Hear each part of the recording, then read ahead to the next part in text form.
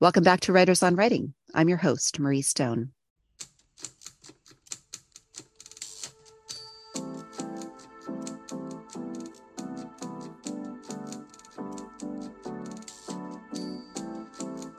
Longtime followers of the podcast probably know my love for the short story form. I am always on the lookout for new collections, and Kelly Link delivers these strangely wondrous collections time and time again. She was on the show with me back in 2015 for Girl in Trouble, which was a finalist for the Pulitzer. She also authored 3 zombie stories, Pretty Monsters, Magic for Beginners, Stranger Things Happen, and you can perhaps recognize a theme in her work from these titles, even if you are unfamiliar with them. She is the co-founder of Small Beer Press and co-edits the occasional zine Lady Churchill's Rosebud Wristlet. I believe she also now owns a new and used bookstore with her husband. So how cool is that? Maybe we get a chance to talk about that too. Kelly's newly released collection, White Cat, Black Dog, is out this month. It's published by Random House. Kelly says, I think short stories and fairy tales can offer a moment of refreshment. I hope my collection offers something similar. Good company, strange characters, and unexpected and maybe slightly disconcerting pleasures. And indeed it does. It is my pleasure to welcome Kelly back on the show. Before she comes on, just wanted to bring up your weekly friendly reminder to visit our Patreon page. After over 2 decades and 1,000 episodes, and after leaving the radio station, we started the Patreon page to get more hands-on and in direct contact with our listeners. Hopefully the show has boosted your writing in some way or given you some useful advice. Hopefully you enjoy these behind-the-scenes chats with authors. If so, look for us there. You'll get a few perks for your membership, weekly writing tips and tricks, and some other things that Barbara and I find of interest for writers. You can see all the benefits by visiting patreon.com/writersonwriting. Any level of support helps us out, and we appreciate it all. On with the show. Kelly, welcome back.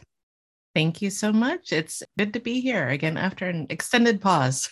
Break. Yeah, you know what? I just checked my calendar, and if we were talking on March 4th, it would be 8 years to the day since we last talked. So yeah, extra good to catch up. And I think back then we didn't even know Get in Trouble was going to be a Pulitzer finalist. So congrats on that. Well, thank you. No, that was very unexpected. So I must tell you, when people ask your favorite books from childhood, when, you were sitting under your covers with a flashlight, Grimm's fairy tales always topped my list. I mean, I was such a Grimm's hoarder as a kid. And I had like this old stained copy from, I have no idea where I got it, but probably my grandparents' closet or something.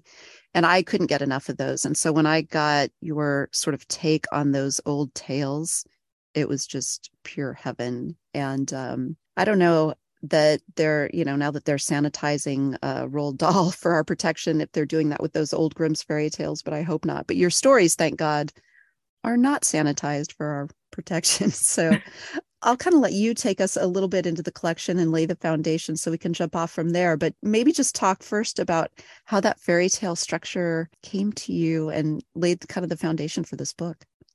Absolutely. My mom moved into a house next door to us at the start of the pandemic and brought things with her, including books from my childhood.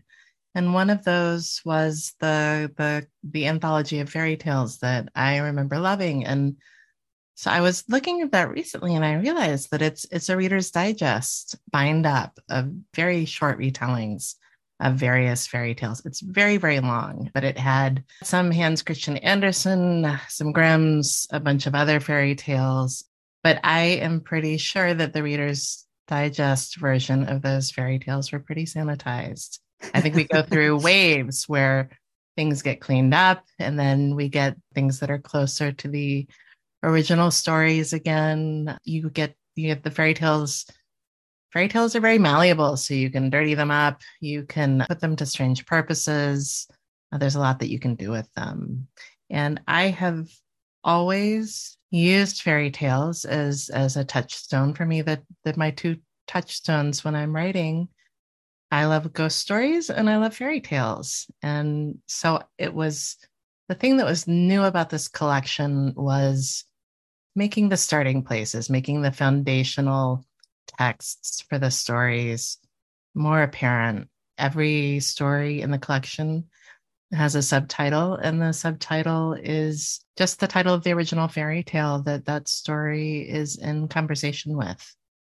So did you start there? Did you kind of pluck out some of your favorite old tales and then figure out your own retellings of them? Or did I assume the fairy tale came first and then the story came popping out of the head of it? Not always, believe it or not. I wrote three stories, and all of which ended up in this collection. But the first three stories that were written for this book, it wasn't until the third one that I realized that this was maybe a track that I wanted to stay on. The third story was it's called The White Cat's Divorce. It's a sort of sequel to the fairy tale The White Cat.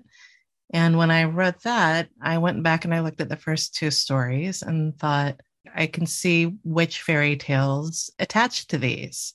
Or in one case, one is a ballad, Tamlin.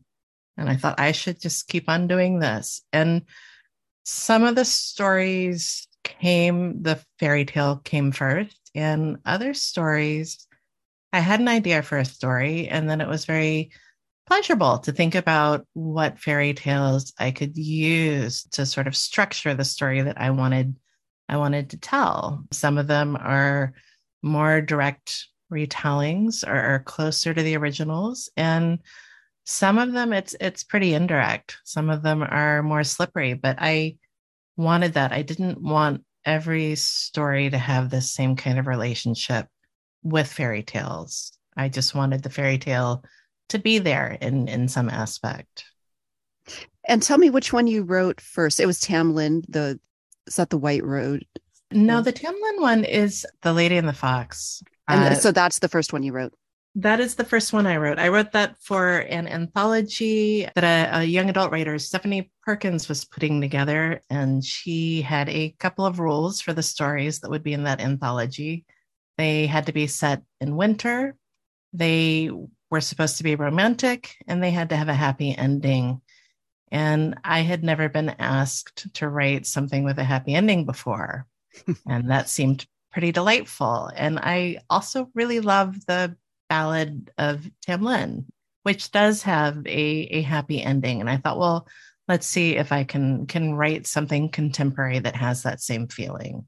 I am not even familiar with, are they Swedish ballads? I'm trying to remember their. No, it's an English. Scottish. Actually, it's Scottish. It's a Scottish ballad about a woman who goes to an abandoned great house, Carterhaugh, where she has an encounter with a mysterious knight. She becomes pregnant, and then when she goes back, she discovers that this knight belongs to the fairy queen. And so she has to figure out how to basically win him from the fairy queen. I really love all of the constraints that it sounds like you also love working under, which are probably deadlines. If somebody tells you you have to do this, that's always a good motivator, given an assignment.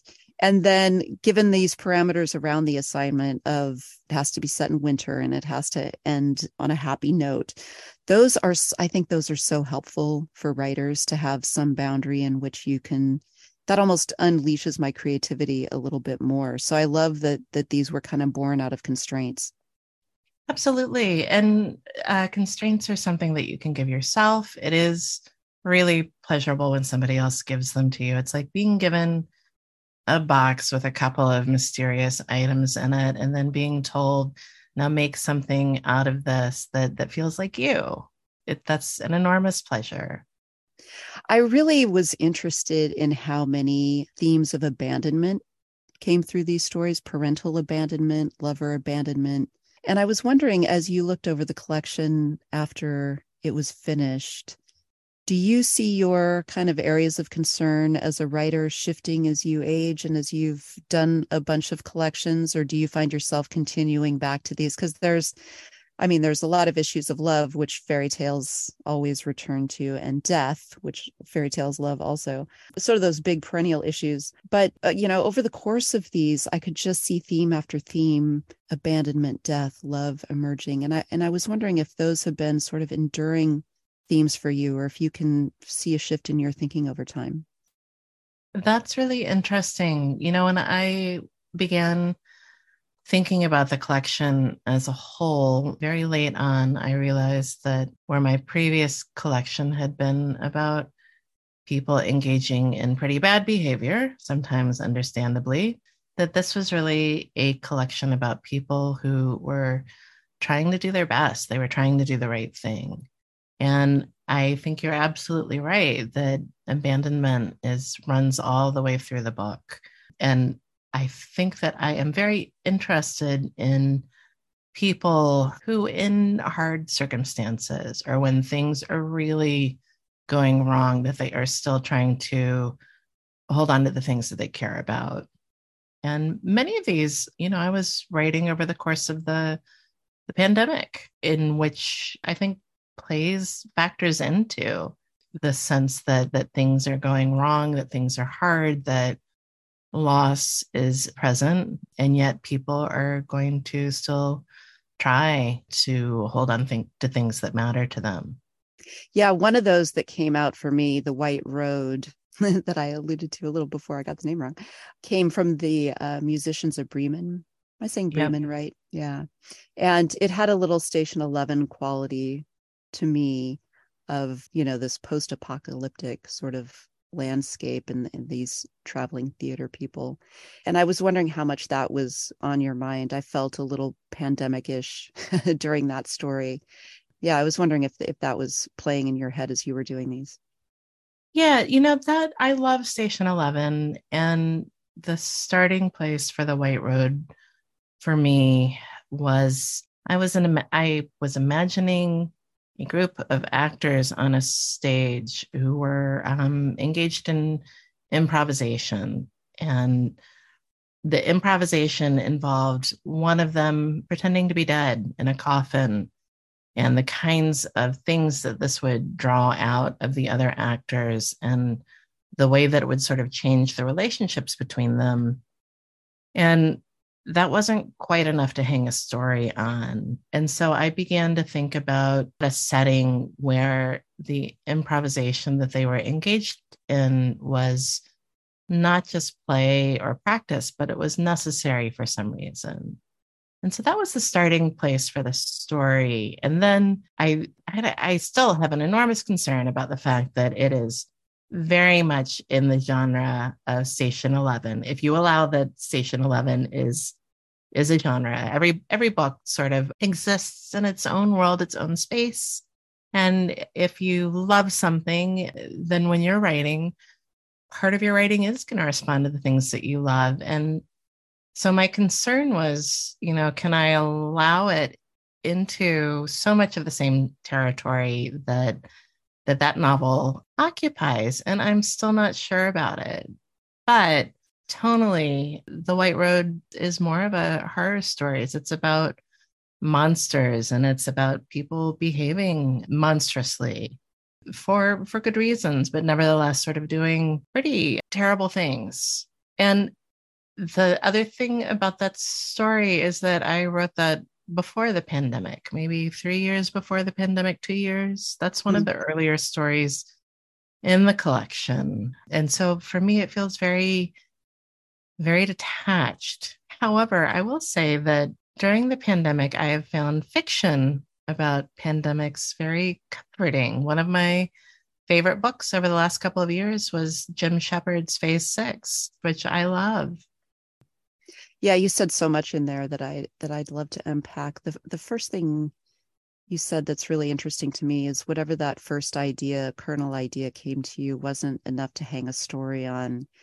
And I'm wondering at what point you know or how you grapple with what is enough to hang a story on, because this is something I struggle with myself. Short fiction has to do so much heavy lifting in such a compressed period of time. And so I think the deception of it, especially for new writers, is that it doesn't have to be as thick as a novel thematically or area of concern wise. And in fact, I think sometimes it has to be thicker. And so I think they can be deceptive in like, I can get 10 pages, 12 pages, 20 pages out of this thing.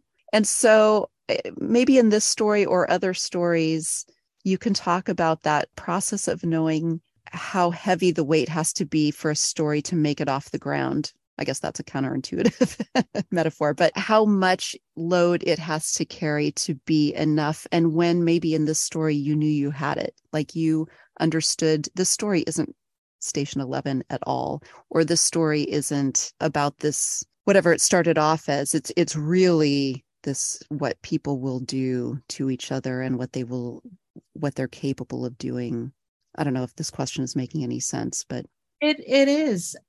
So I'm not a my I don't know that anybody would call my prose style maximalist, but in terms of what I imagine when I begin a story being able to contain, or what I want to do within the constraints of that story, I am a maximalist. I like digressions. I like a lot of things happening.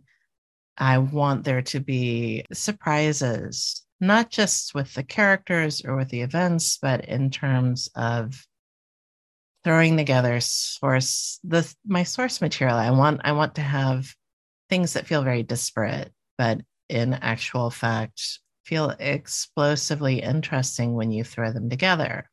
And so I do think of The White Road as a character story about the narrator. It's a story about somebody who is carrying a lot of grief and also a lot of guilt, and yet is still hoping for something that he can't even name to himself. But it is also a story about a community of actors and the kind of relationships they have with each other on the road. And it is also a monster story. There's something monstrous, so monstrous that the characters for a long time won't even name what it is that they are afraid of, which is nevertheless always on the periphery of their lives. And then the other big part of the story is, the fairy tale, the musicians of Bremen or Bremen. It's the, how do I take a very light comic story, a fairy tale that is comic, about a group of animals who scare off some robbers by making a lot of noise, and make that instead a story about a monster where the fear comes from sort of the other side of the equation, the thing that the troop of people encounter while they are on the road. They are afraid of something, whereas in the musicians of Bremen, the robbers are afraid of the animals. And so for me, I want a lot of different things that I can pick and choose from, that I can integrate, that I can put together into sort of a stew when I'm thinking about the characters who are inhabiting that space. can you remember the point at which in this story it really opened up and revealed itself to what it was about? And when you finished that first draft, does the first draft bear any resemblance to how it turned out? Because I'm always wondering, for a writer, especially in the short story form, there's such an element of surprise of, wow, I didn't understand what this was until I was deep, deep into it. And then the process of reworking it. So I'm always wondering what, first draft to last draft tends to look like, and if they bear any relationship to each other at all. I'm going to preface this by saying that this is not how I always work, but this was a story that I wrote in a very short span of time. I'd spent a lot of time thinking about things that I wanted in it, but I wrote the story in the course of about 48 hours. Whoa, wow. Yeah. And the place where the thing that I needed to do in order to write it that quickly was to figure out the tonal quality that I wanted and the voice of the person who was telling the story. And it is not a voice or a mode that I normally work in. His voice is very formal and slightly removed, but he's a person who feels a lot, who has repressed some of that. Once I had that first paragraph, the rest came fairly easily, in part because I was due at a workshop sort of 48 hours later, and I had to bring a new story. This is a workshop that a friend of mine runs. I've gone off and on for years. Everyone brings one new story. And then we, over the course of the week, meet every day to discuss the stories that we've brought. And you cannot show up without a story, and the story has to be new. And so part of my constraint there was I have to have something, and I want it to be good enough that my friends who will be at this workshop are not going to be horrified that I've have this sort of undercooked thing on a plate, which I'm handing them. And so even in revision, I think the voice for me had been so much of a key into the story that I was able to map out the rest of that story by following that voice. And so not every story is like that for me. I have stories that I have worked on for years, but that story came very, very quickly. I love that. And still the parental abandonment. There's still a little bit of that in there. I started watching for that and I'm like, these poor kids. You have to understand that, I am so far from being parentally abandoned myself that my mom now lives next door. I see her on a daily basis. I have chickens, and she and I hang out with the chickens almost every day that there's not snow on the ground. So I am not abandoned. And yet I think that's a big piece of a lot of fairy tales. Yes. People who set out into the world, whether it's of their own volition or not, because they don't have anything at home. Yeah. And fairy tales are so archetypal, right? So one thing can stand in for another. And, we could all feel a little abandoned by the world in the last little bit, Absolutely. right? So yeah, one thing doesn't need to equal the other in fairy tales, nor in these stories. So I really appreciated that aspect too, that you could have these sort of stand-ins that just meant something so much bigger. And you would finish all of these stories. My experience with them was that I'd almost forget how I got there, which is true of fairy tales too.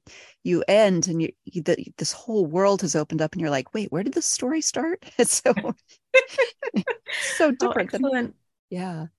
The other thing that are great in these and that I remember from the Grimm's fairy tales were the amazing illustrations. And you were even able to do that in these stories. We get some really whimsical, magical illustrations in here that don't map onto the story exactly, but that add this new layer of texture to think about when the story is over. And I really loved those. Tell me a little bit about how that came to be. Sure. I have been really lucky in that I have gotten to work with a number of illustrators who mean a lot to me. And Sean Tan is one of my favorite artists working. I have loved his work since I read The Arrival. And when I published a collection of stories for young adults, Pretty Monsters, he provided illustrations for those. And so when this sold to Random House, I emailed him. And he is a very, very busy guy with a lot of different kinds of work that he is engaged in. And so my hopes were not high. And he emailed back and said, I probably can't do it, but send me the stories just so I can see. And he read them. And then we talked a little bit more. And he's like, you know what? I think I'm going to try and do it. And that, whatever else happens with the collection, the fact that I got to work with him was really, really, really one of the best parts of writing stories, in part because I get to see something about them through his eyes. And one of the things that I love, there's one illustration in particular in here, which tells you something about the story that the story doesn't name. And the story is a story called The Girl Who Did Not Know Fear. And there is a piece of the story that I went back and forward with my editor on. And I'm going to go ahead and drop a spoiler here because I think this is interesting. So in some ways, it's a werewolf story. The main the protagonist tells the reader that she has a condition and she has an appointment that she has to go home for. She's trapped in an airport. Her flights keep on being canceled. And she has to get home for an appointment because of her condition. And what she never says in the story directly is that she is a werewolf and the full moon is coming and it's getting very down to the wire and she needs to get home. And my editor said perhaps you could put a few more references to wolves or to werewolves in here. And I thought, I don't know that I do, because then everybody who reads this story will feel that this is without a doubt a werewolf story. And I want the story to work for readers who don't feel that it's a werewolf story. I want it to be a story about somebody who's stuck in an airport and can't get home as well. But Sean Tan's illustration was another way to handle that. He sent that, and it's a woman who's clearly a wolf of some kind, reclining in an in an airplane seat. And I was so happy because it was a way to put in that last signal that my editor wanted, but it didn't have to be in words. It could be sort of a visual metaphor if the reader wanted to have that version of the story. Yeah, that story and several other stories here. I was also going to point out that swimming pools are sort of a recurrence, either swimming pools, water beds, water. And I kind of wondered about that because all of these stories, and we talked about this the last time you were on the show, this nighttime logic and this dreamy state that fairy tales evoke and that your stories always evoke. And swimming pools and water beds are kind of a great way to do that because they're otherworldly. You're put in this environment that necessarily isn't your own. Now you're out swimming or you're floating or something. And I was wondering about that, if that's just sort of a thing that seeps in, no pun intended, to the work, or if you kind of look for opportunities for these dreamy metaphors to present themselves, or if the swimming pools and the waterbeds are just sort of a subconscious thing that bleeds in. You are, I feel, uncovering all of my secrets. I grew up in Miami. We had a swimming pool. I also, when I was a teenager, had such bad allergies that my bed was a water bed. And I don't have one now. And I honestly don't even know that I enjoyed it all that much, but it is a very different kind of feeling to sleep on a water bed. And now as an adult, I don't live close to the ocean. It is often kind of a trek for me to get to a body of water or to a swimming pool. But I am happiest when I'm writing if I have access to water, if I can jump in a lake in between writing and going back to writing, if I can submerge myself in some way. And so I do feel for me that it's not conscious most of the time when I'm putting it in the fiction, but I do sort of dream of just hanging out in a pool and getting out every once in a while to do some writing. And there is the last story in the collection, Skinder's Veil, was originally a very different story. It did not originally start out as the story it became. My first idea that I carried around for a long time was to write a story about a woman who goes home to Miami to help clean out her stepmother's house after her stepmother dies. And she has an encounter with a ghost in a swimming pool next door. And I was very attached to this idea. I thought that it could work as a version of the Juniper Tree, which is one of my favorite fairy tales. But I never felt that I had enough to really do the story, the fairy tale, the Juniper Tree, justice. And so instead, I ended up folding that story into the larger story of Skinder's Veil, which is an entirely different beast, no pun intended. Yeah, that was another story, sort of the classic, like, wait, where did we start and how did we get here? And I love that because it marries so many different elements. And, the relationship that you think is the relationship at the beginning kind of dies off and it becomes something else. And it was so much fun. And it was rooted sort of, real world, so we can all relate to it. And then it just starts slipping, like the world just starts slipping under our feet. And we're like, is it the drugs? Is it the is it the supernatural? Is it it was so much fun. And I like actually There are a lot of drugs in the book, which I enjoyed because it gave people who might be a little uncomfortable with the mystical fantasy qualities sort of a door in. We're like, all right, I can get on board with this because, drugs. That is a great point, that there is kind of a hallucinogenic quality, or a quality maybe just of acceptance that the characters have about the things that happen to them. And that is very much a pandemic story. I wrote that in isolation when many of my usual routines for writing were very disrupted. I had, over the course of the pandemic, watched as the town where we have our bookstore was sort of inundated at various points by people driving up from New York to stock up on pot, on gummies or whatever before lockdown. So you would drive by some of the old mill buildings here that have become dispensaries, and there would be like 200 cars in the parking lot and this long line of people waiting to get their gummies. And I totally sympathize with that, but I did think about them a lot as I wrote the story.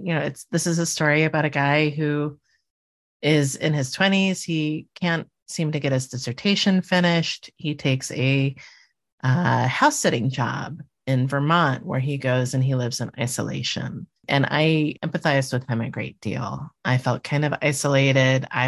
During the whole time that I worked on the stories in this collection, I was also working on a very long novel that I could not seem to get finished. And so I felt a great deal of sympathy for the character that I was writing about.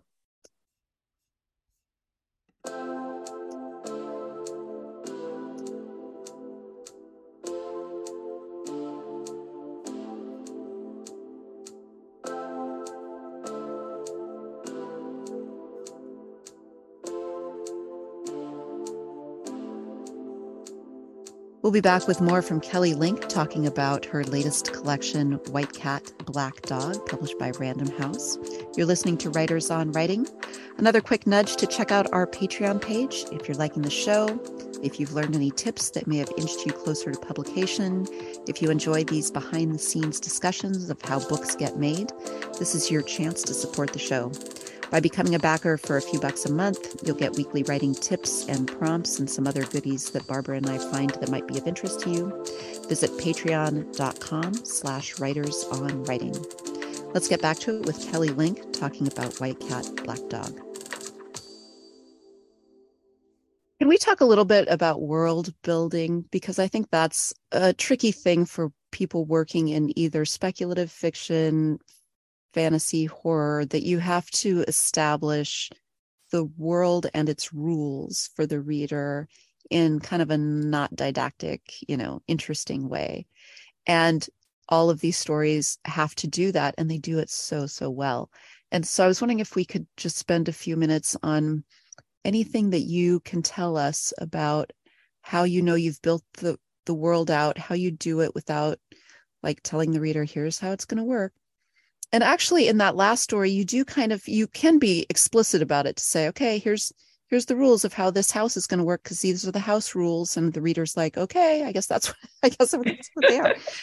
But, in a lot of these stories, you kind of have to sneak it in of this is how this is going to go.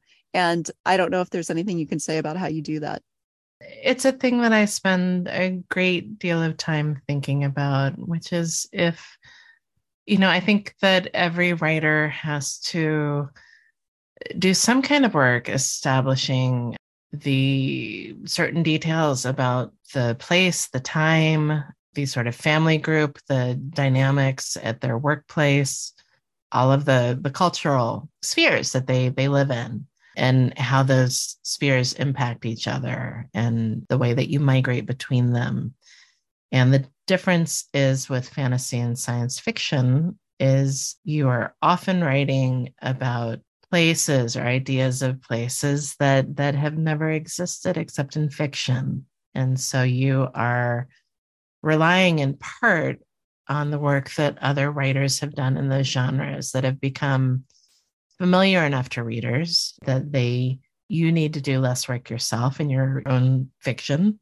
or else you have to sort of reinvent everything. And one of the things that I find hardest is science fiction, because you're having to think about things like how has language changed?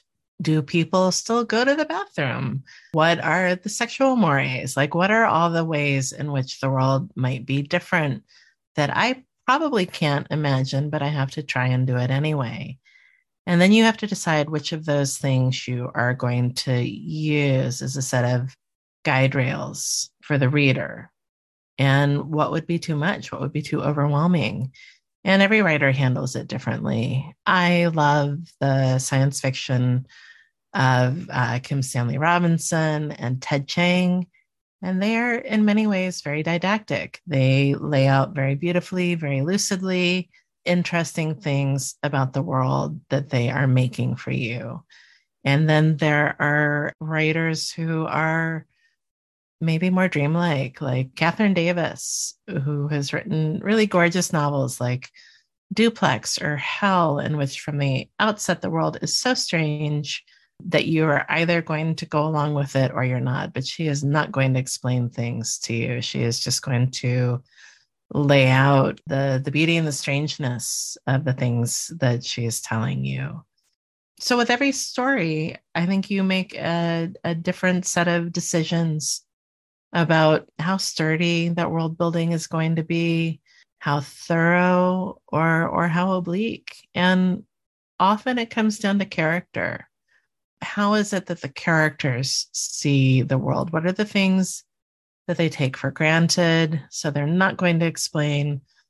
What are the areas and the things that they are interested in? And so they have all the time in the world to tell the readers about.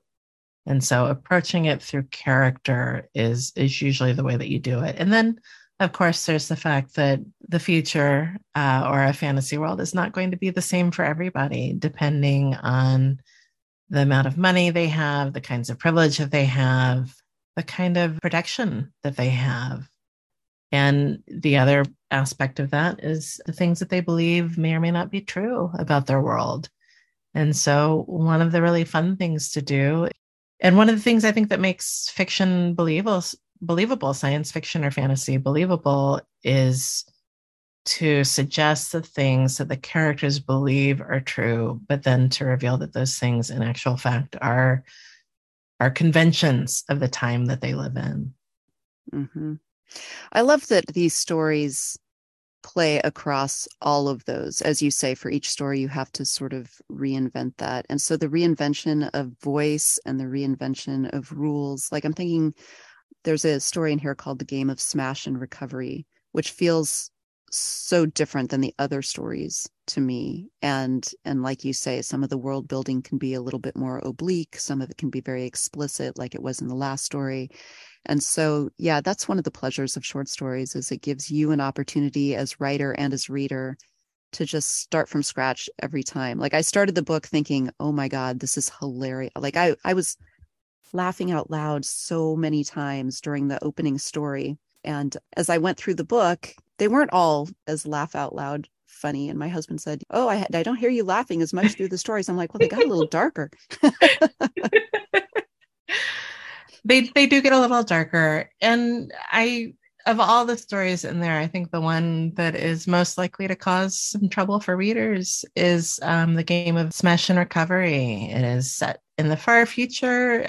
There are a bunch of things in that story. There are vampires and handmaidens, and all sorts of things that don't map onto what our ideas of vampires and handmaidens are. Even the idea of what children are, in that story turns out to be not entirely correct.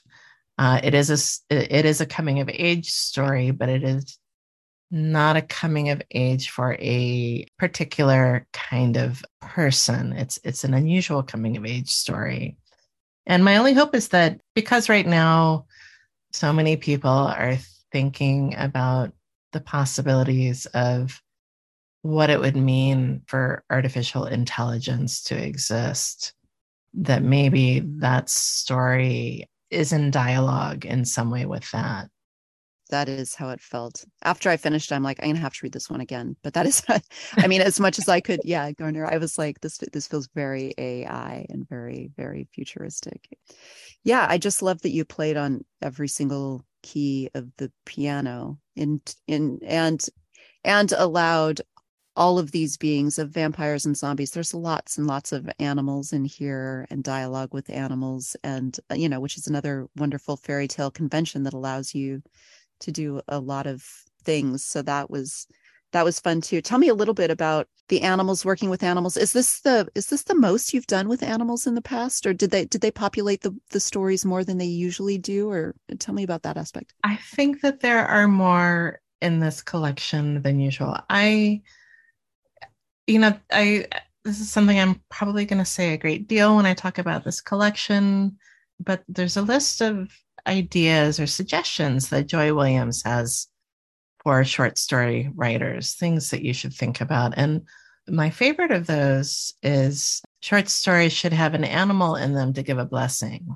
And I have been talking about this with another writer, Kevin Brockmeyer, who reminded me of it. It's one of my favorite of her rules. And I'm very happy with the idea that the fairy tale form encourages the animal to be there to give its blessing. And one of the things that most delighted me when I had enough stories for a collection, was that I could move away from the kind of titles that my collections had in the past, and instead have this very concrete title, these two animals, the white cat and the black dog. And that seemed to me to say something about the space that I had placed those stories into. Yeah, I mean, we should say that White Cat opens and Black Dog closes it, which gives it really this nice container. And like I say, as you're playing every key of the piano, it sort of is the bass and the treble of the book. And then there's just so much, dance and play in between. So that was really fun. Okay, let's talk about that first story, because A, so funny, so funny. And B, again, obviously it accomplishes so much, and it ends in a place where, you had to go back and say, wait, where did this start? So tell me a little bit about where that started for you as writer, like what the original conception of that story was, and kind of how it unfolded and maybe surprised you as you were writing it. I wrote that story for an exhibition catalog that was going along with an exhibit of fairy tale art. So my remit was fairy tales, and the white cat is one that I like a great deal. It's also one that I have heard my friend Holly Black talk about a great deal. She wrote a young adult trilogy, and the first book in that trilogy is White Cat and plays with the fairy tale. And what she has pointed out many times, is that is a fairy tale about a king who sends out his three sons on various quests to find things, with the idea that he will appoint one of them his heir and make that son a king.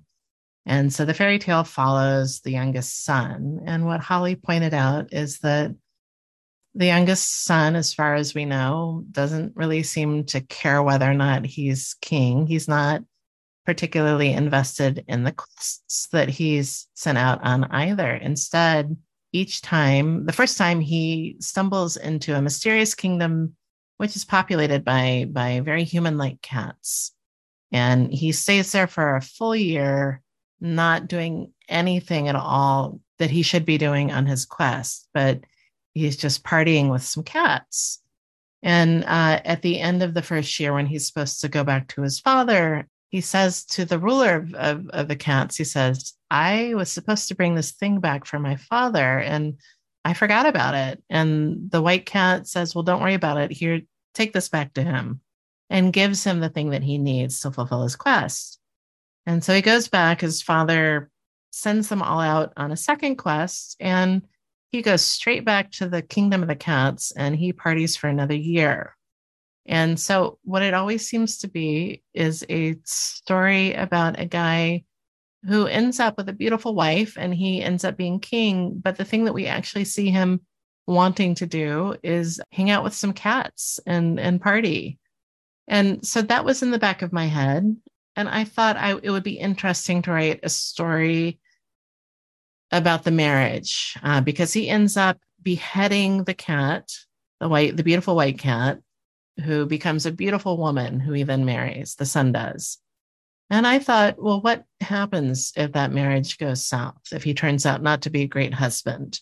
And also, what kind of wife would this magical being be? She's constantly providing him with gifts in these nutshells. You crack open the nut, and there's a beautiful suit of clothes, or there are various things. And so I thought, would she, in fact, if they had children, would she send their kids off to school with a nutshell, with a beautiful lunch inside? And so the marriage ended up being a different kind of marriage to a different person. But that was the starting place, was thinking about being married to somebody who is a magical being with a great deal of power, and what would happen if you weren't a great husband. It sort of felt like Succession meets Trump or something. Like I envisioned the youngest Trump boy. I have not watched Succession yet, but I have heard a couple of people say that, and I'm sure I will watch it at some point. No, it's best you don't know. And it's your own, Kelly Link magic sprinkled all over it, which is, yes, it was just very laugh out loud funny and heartbreaking, and and the way all of these stories were. They were just, I also have to call out your character names because Prince Hat is probably the best name ever. That story is in some ways a retelling of East of the Sun, West of the Moon. That was the last story that I wrote for the collection. And I had told my editor, Caitlin, that I would write one new story. And I was really interested in what her favorite fairy tales were. And when she said East of the Sun, West of the Moon, that was in some ways great because it is also one of my favorite fairy tales. But it was also terrible because I love that story so much that I was afraid of not doing it justice or doing something boring with it. So when I was thinking about how to approach East of the Sun, West of the Moon, I looked at a couple of variants, and one of those variants is in fact called Prince Hat Underground. And it's such a great title for a story that I thought, well, I'm going to use that title. I'm going to think about a contemporary setting in which somebody is married to someone named Prince Hat and go from there.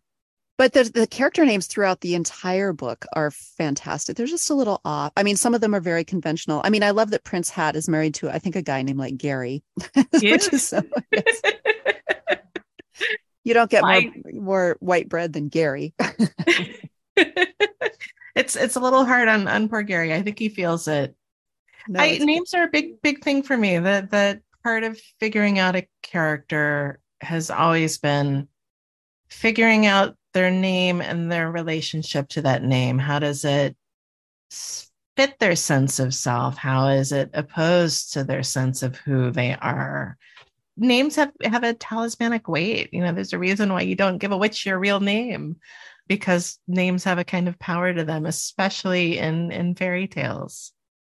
And yeah, and you really play with that, especially in the last story, the Rose White and Rose Red of mistaken identities and all of that. Yeah, it's really wonderful. You alluded to a novel, which I now can't let you off the hook on, because we had talked last time you were on 8 years ago. You said you had been tasked with writing a novel, and I always wonder about short story writers versus novelists.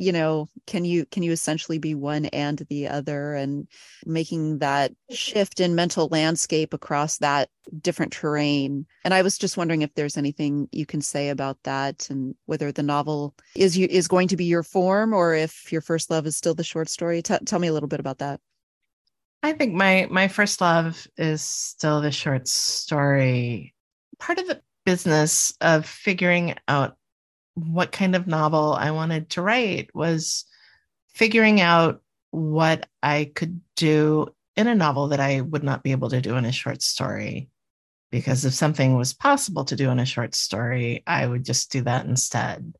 I didn't feel any enormous inclination to pick up a novel, but I was really curious about what I might be able to do in one. And so I spent a great deal of time not doing anything as formal as coming up with a list of things that only a novel would allow, but I did spend a great deal of time thinking about things that in a short story I rule out. And one of those was just time. You're allowing a reader a lot more time with the characters and thinking about having a sort of relay system in which narrators trade off pieces of story.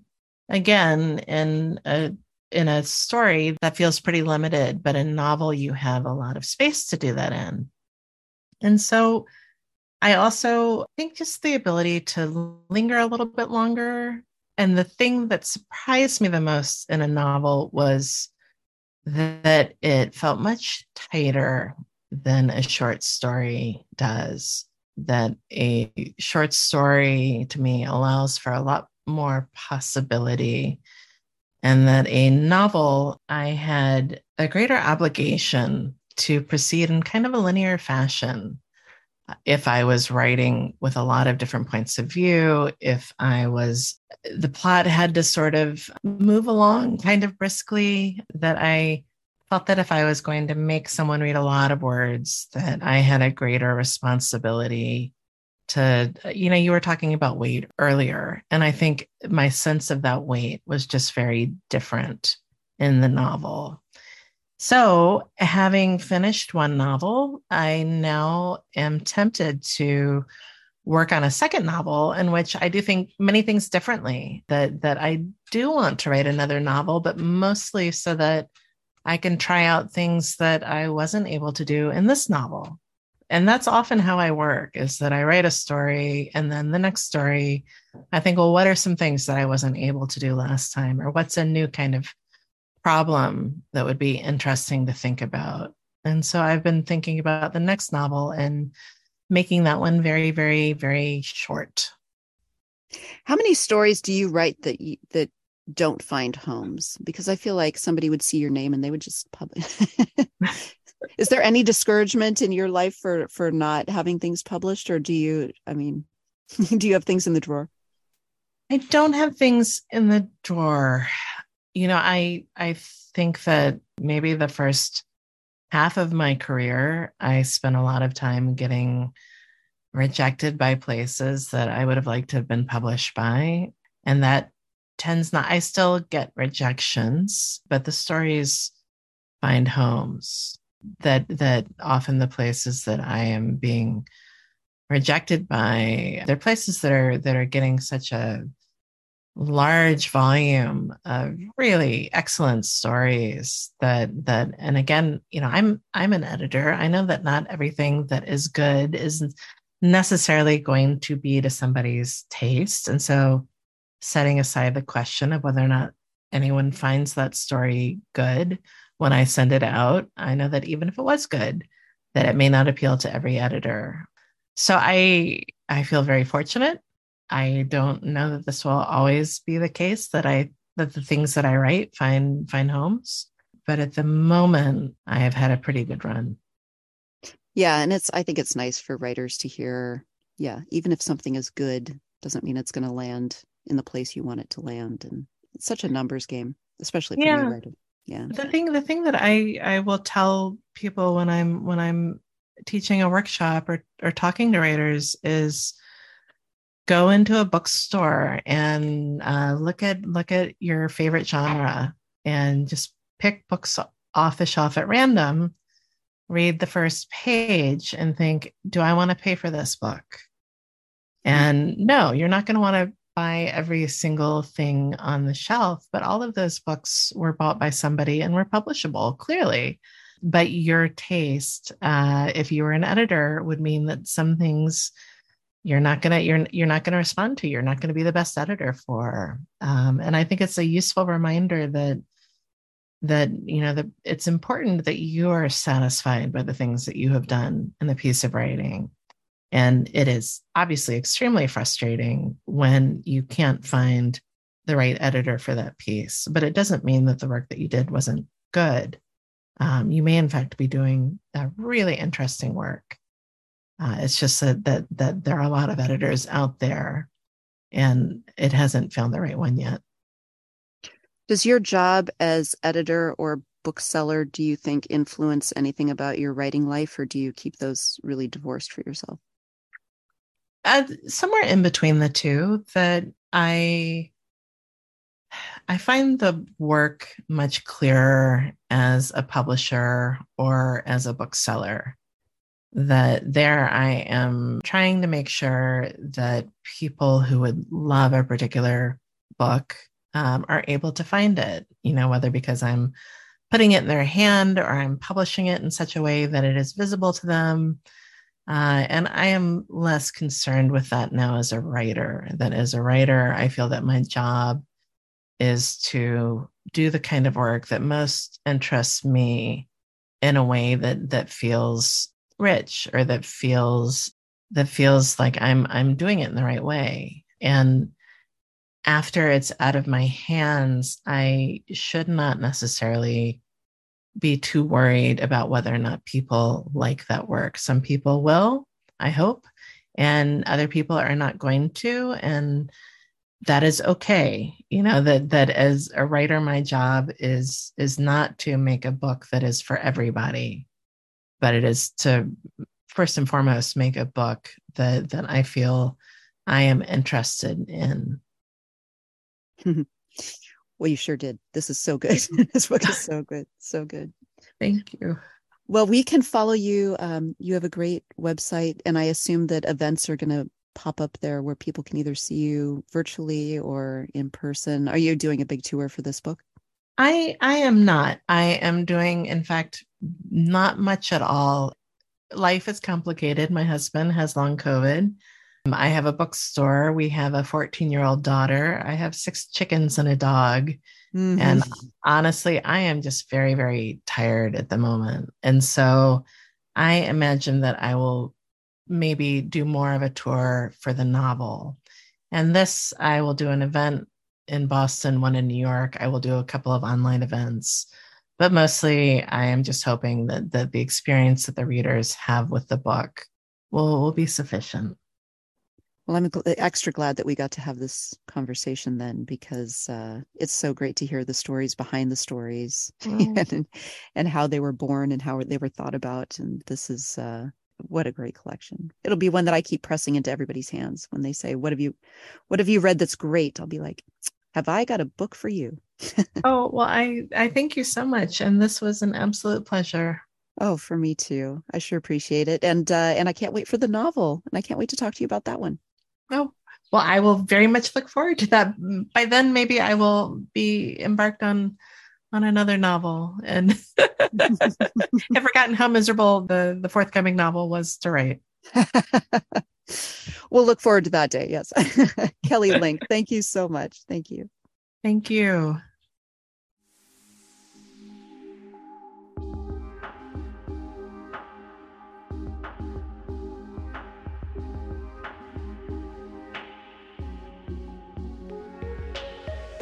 That was Kelly Link. The collection is White Cat, Black Dog. It is published by Random House. In addition to our Patreon page, you can always visit our websites. Barbara's is penonfire.com. Mine is mariestone.com, 2 R's in Marie. You can always subscribe to the podcast on Apple, Amazon, Spotify, and Stitcher. As always, our fantastic music and sound design was provided by Travis Barrett. You can find him at travisbarrett.mykajabi.com. That's all the time we have for this week. Tune in next week, and thanks so much for joining me. Have a great day.